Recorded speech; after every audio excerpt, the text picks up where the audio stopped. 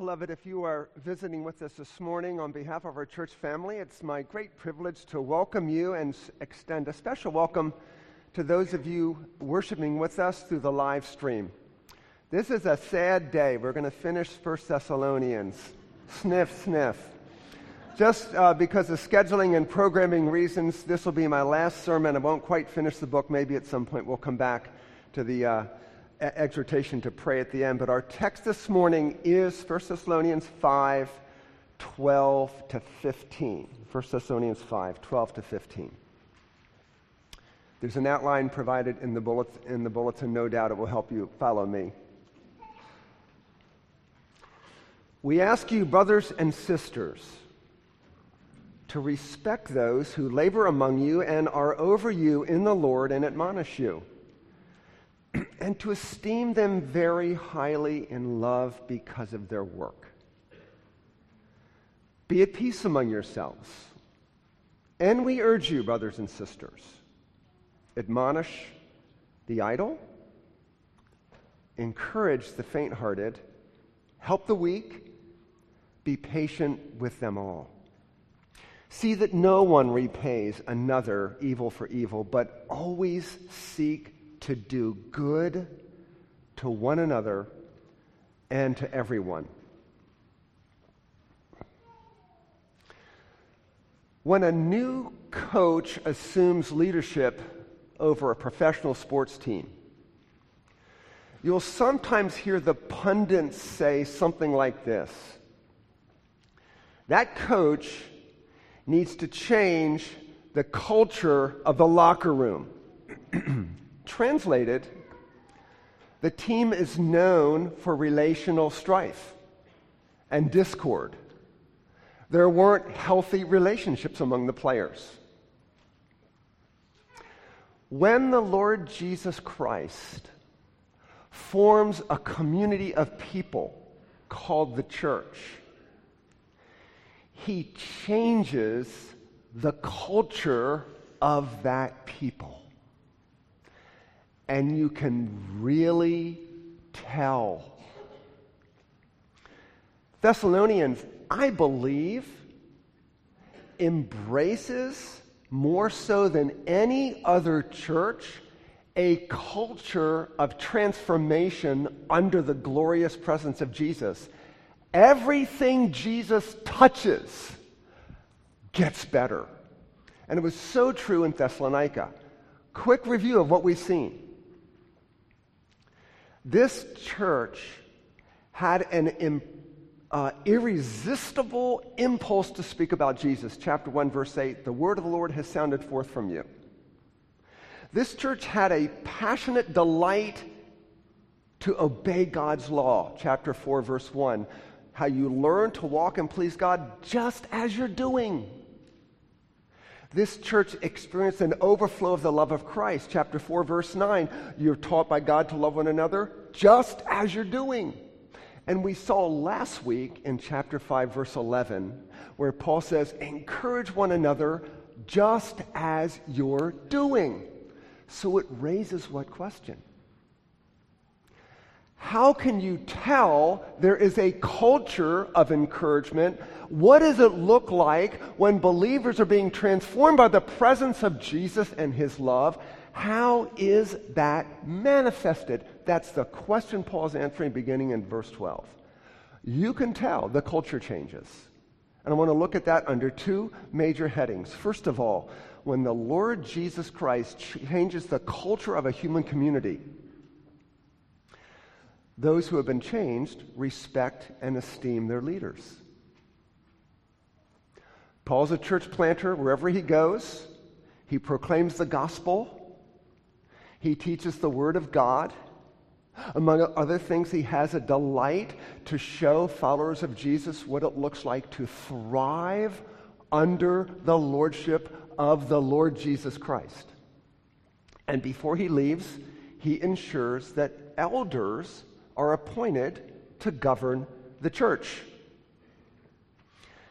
It's possible that because this was a new church and the leaders were new, it's possible that the church members would be tempted to disrespect them be jealous of them, expect these leaders to do all the ministry, expect these leaders to rule flawlessly, and it's possible the church members resisted some of the admonishing that needed to take place. So look at verse 12, given that possibility.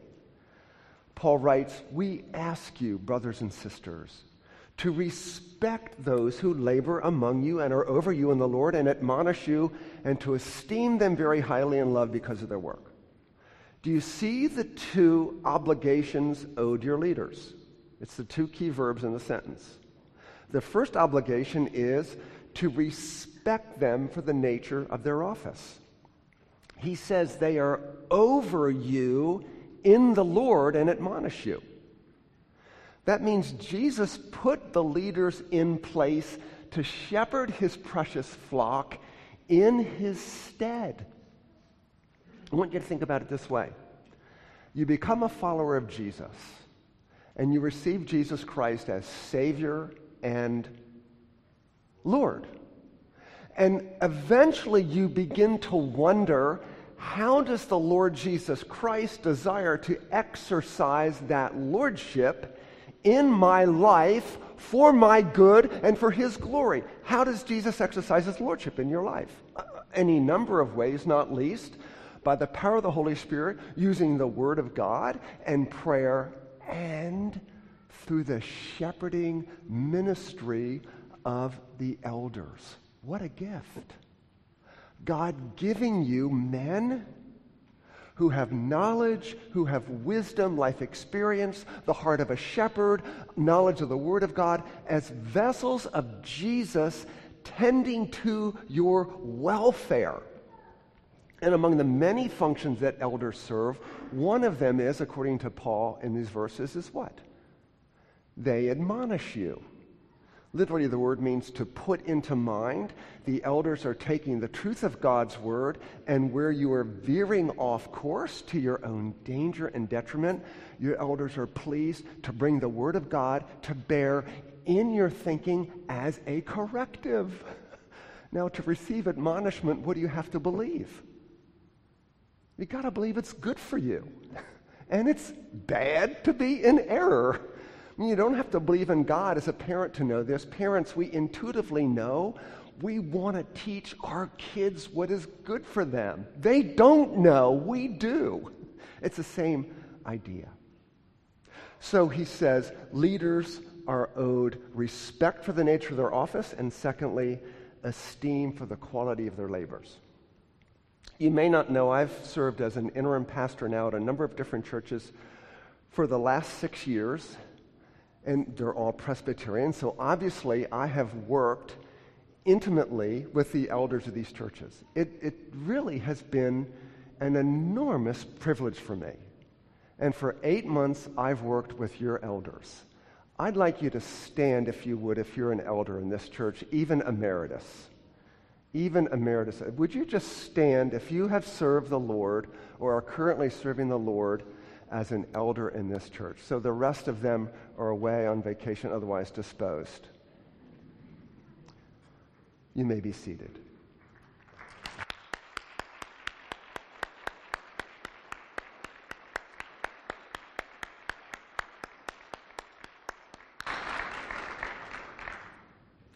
I have watched these brothers work countless hours in meetings, seeking out individuals, seeking out staff, hearing from a consultant how they've failed in their leadership, taking that seriously, hosting town hall meetings, processing those, and taking seriously the areas in which they can better deliver ministry to you. And we're working on that right now. I have found these brothers worthy of my esteem. All of this because of their love for you. And isn't it wonderful that when esteem is earned versus demanded, the fruit of that is you can't help but love people who shepherd you well. Continue to pray for your elders. That's the first piece. The second piece is bigger. The culture of a human community, when Jesus touches it, is transformed, and you can see it.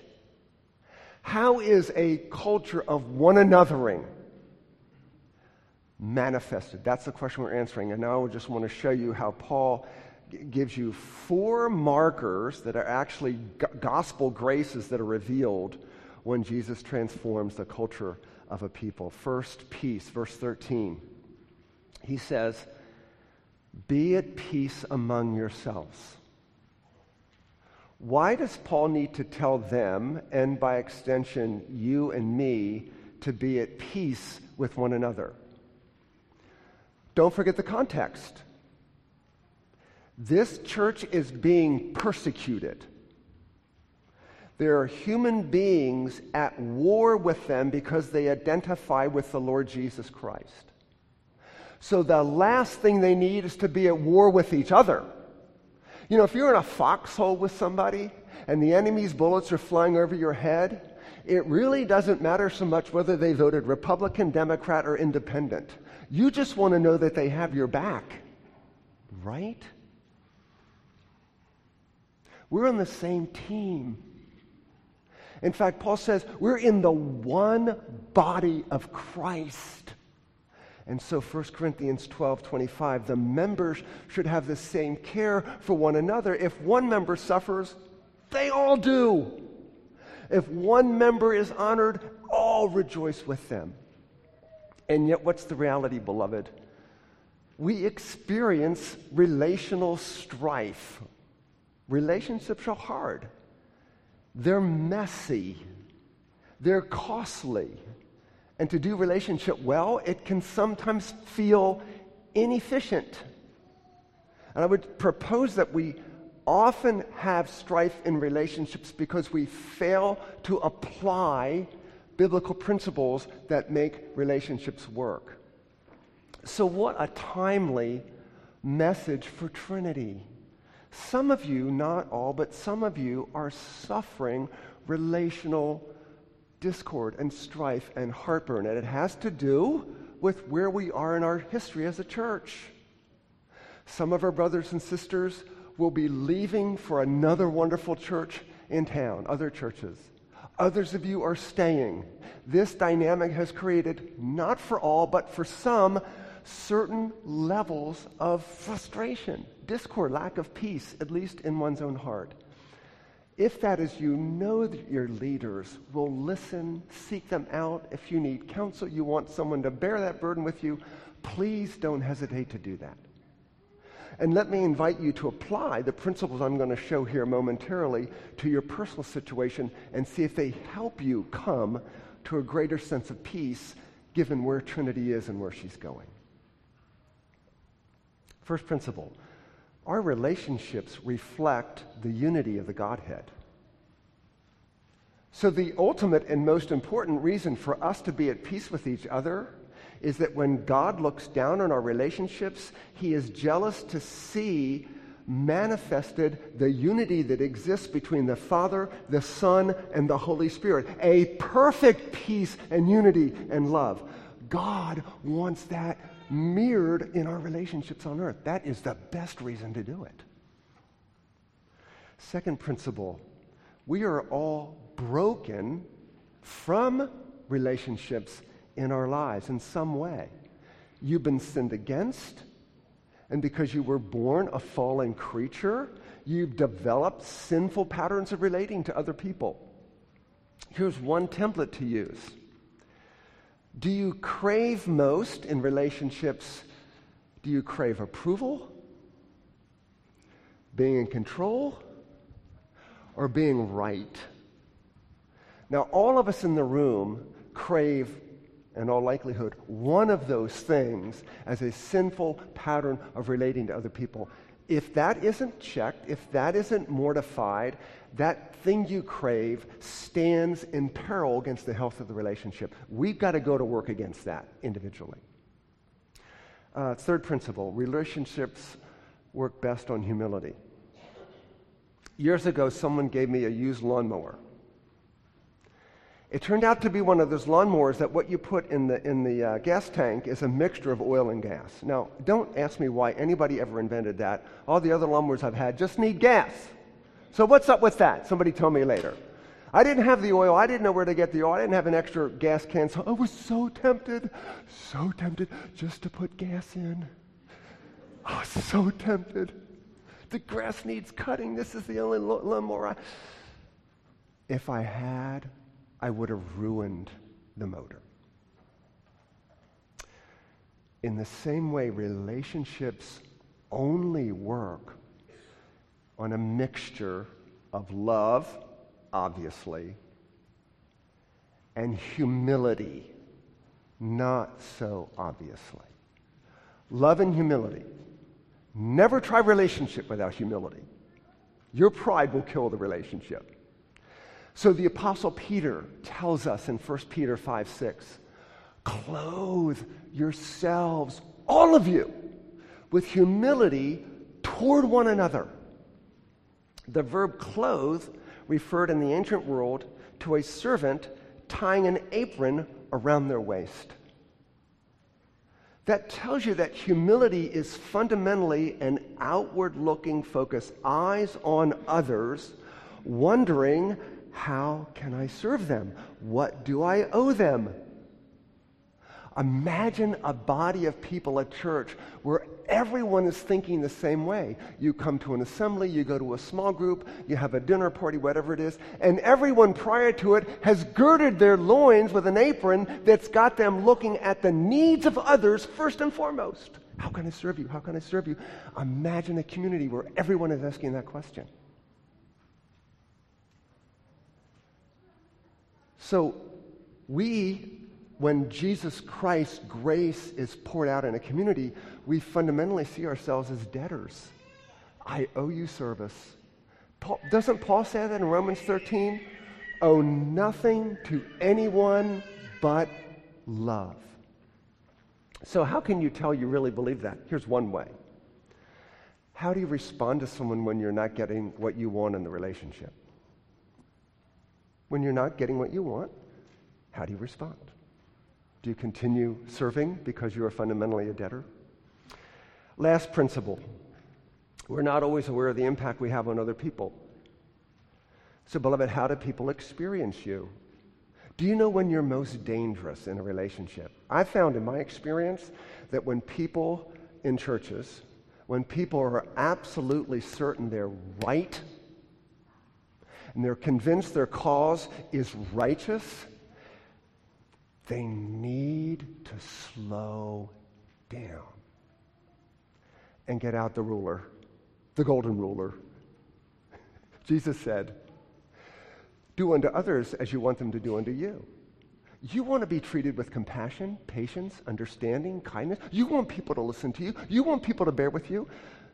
Do the same in your relationships. And as I leave this point, I want to state something. It isn't always intuitively obvious to us, and that is this. We're talking about peace. Peace is a gospel grace that makes a healthy church community, and it would be this point. You're ultimately never going to be at peace with human beings until you're at peace with God. Because until you're at peace with God, you're going to try to get from people ultimately what only God can give you. We are at peace with God through the Lord Jesus Christ. To know and to live in the humble, gentle, gracious, self-sacrificial heart of Jesus, to know that I have peace with God because Jesus put the enmity between me and God away in his body on the cross, to know that peace, okay, I can be far less demanding, petty, picky, prickly in my relationships. So think about that. Until you're at peace with God, it's going to be very challenging to be at peace with other people. Second grace that's manifested is provision.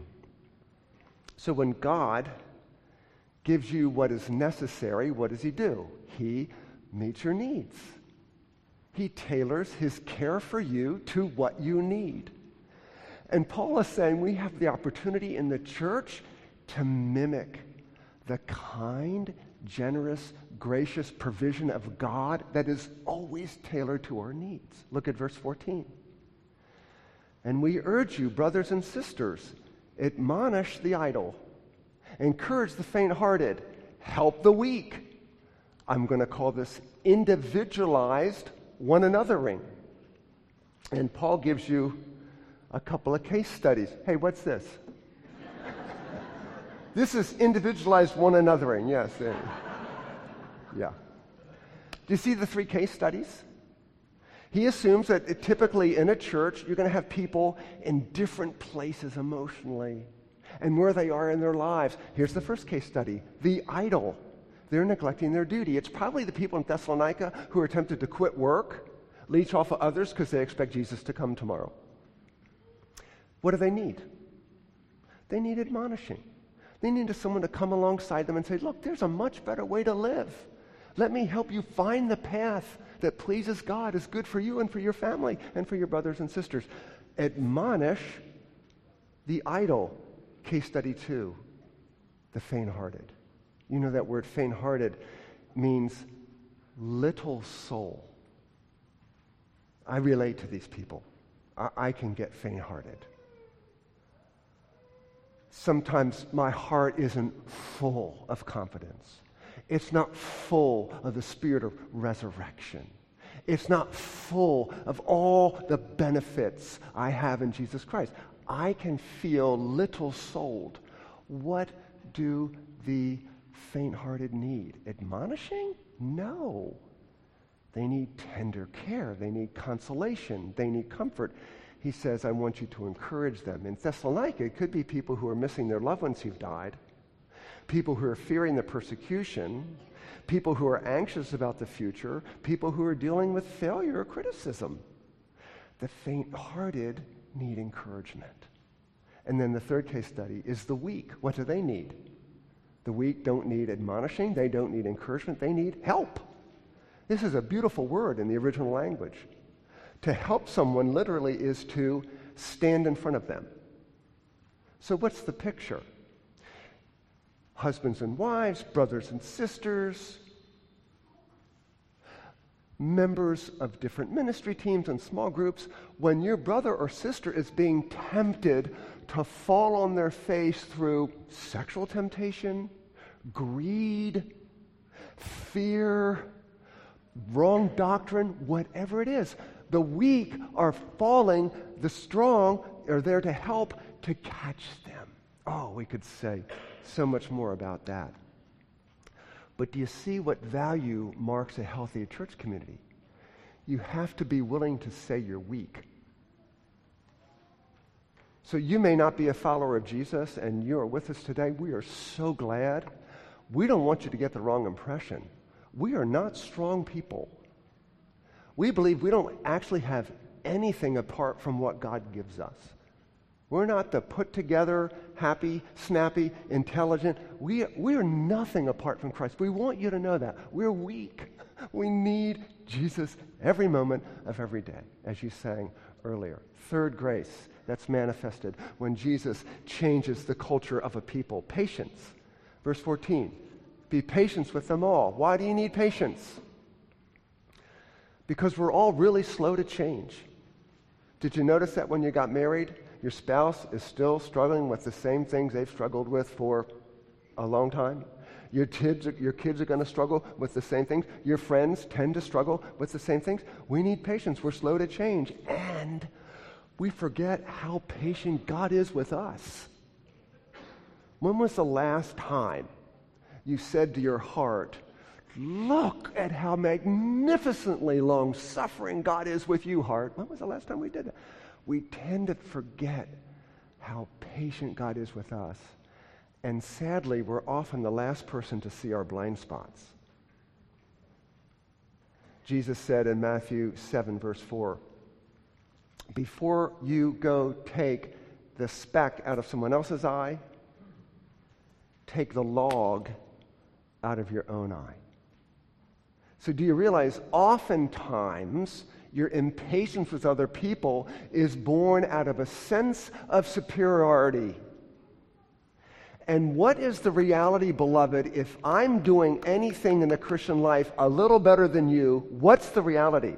It is only the grace of God given to me. or I would be worse than you. It is only the grace of God. It is only the constraining mercy of God. So let me teach you what I'll just call the perpetual patience prayer. I know, we preachers are always coming up with these stupid phrases. The perpetual patience prayer. Lord, don't let my sin ruin this relationship. You want a healthy marriage?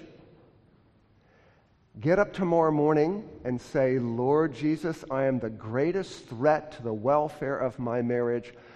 Don't let my sin, my pettiness, my pride, my demandingness, my critical spirit, please, by the power of your Spirit, don't let my sin hurt this relationship. That will produce an enormous amount of humility and patience and peace. Finally, protection. What are we saying? The culture, the relational culture of anything Jesus touches changes, and you can tell. And here, Paul is putting teeth to what a culture of one anothering looks like tangibly. The last one I'm just calling protection. It's from verse 15, and we're going to make the point that love is always protective. It is not reckless or impulsively reactive. But how are you and I wired? We're wired reactively. You hurt me, I'm going to hurt you. You don't give me what I want, I'm not going to give you what you want. Tit for tat. We're wired that way. We are wired for justice, right? You do something to me, you're going to pay. Paul anticipates this frailty in your heart and mind. So he writes, verse 15, don't repay evil for evil. Who are you holding a grudge against right now? Are you repaying evil for evil? Who are you not forgiving right now? Are you repaying evil for evil? Who are you holding offense against? Someone once said, the only people you should try to get even with are those who help you.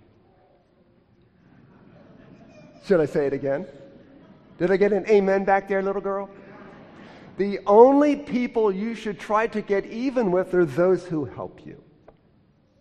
So, beloved, love has a very narrow agenda. Very narrow. I only want what's best for you.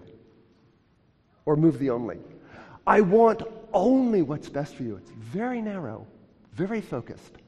Love wants what's best for the other person. Do you see his functional definition of love? Always seek to do good to one another and to all. There it is.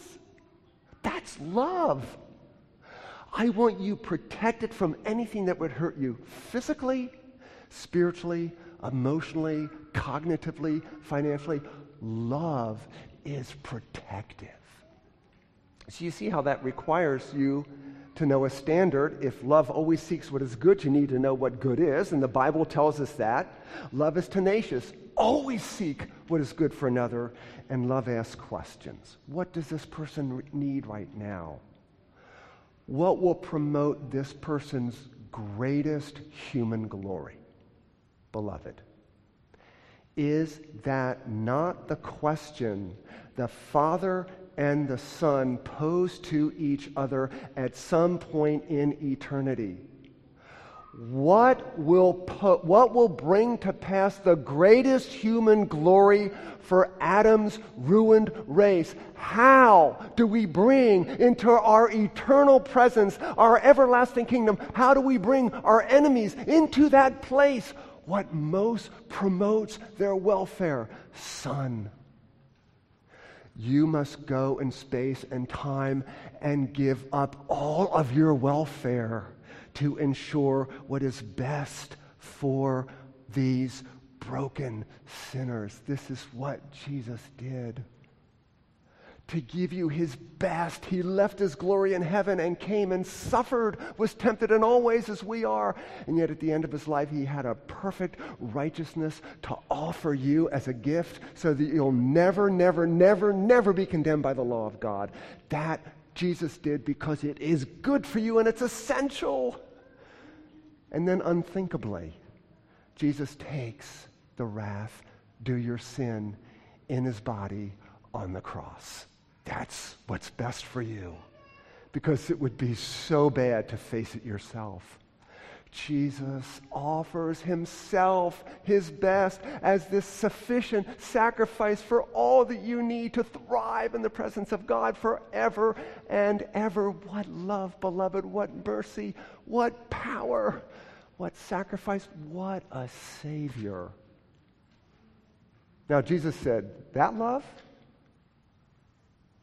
that will produce a culture of rabid one another. And may the world see and come in and join. Let's pray. I do thank you, Heavenly Father, that though we deserved your just punishment, you chose in unthinkable love to punish sinless Jesus in our place. He who knew no sin became sin on our behalf, that we might become the righteousness of God in him. Thank you. Now transform us as a people to live at peace with each other, patiently bearing one another's burdens with rabid, other-centered, humble servanthood. And Jesus, show yourself to be so very much alive and so full of grace and love. We pray for Trinity this. In Jesus' name, amen.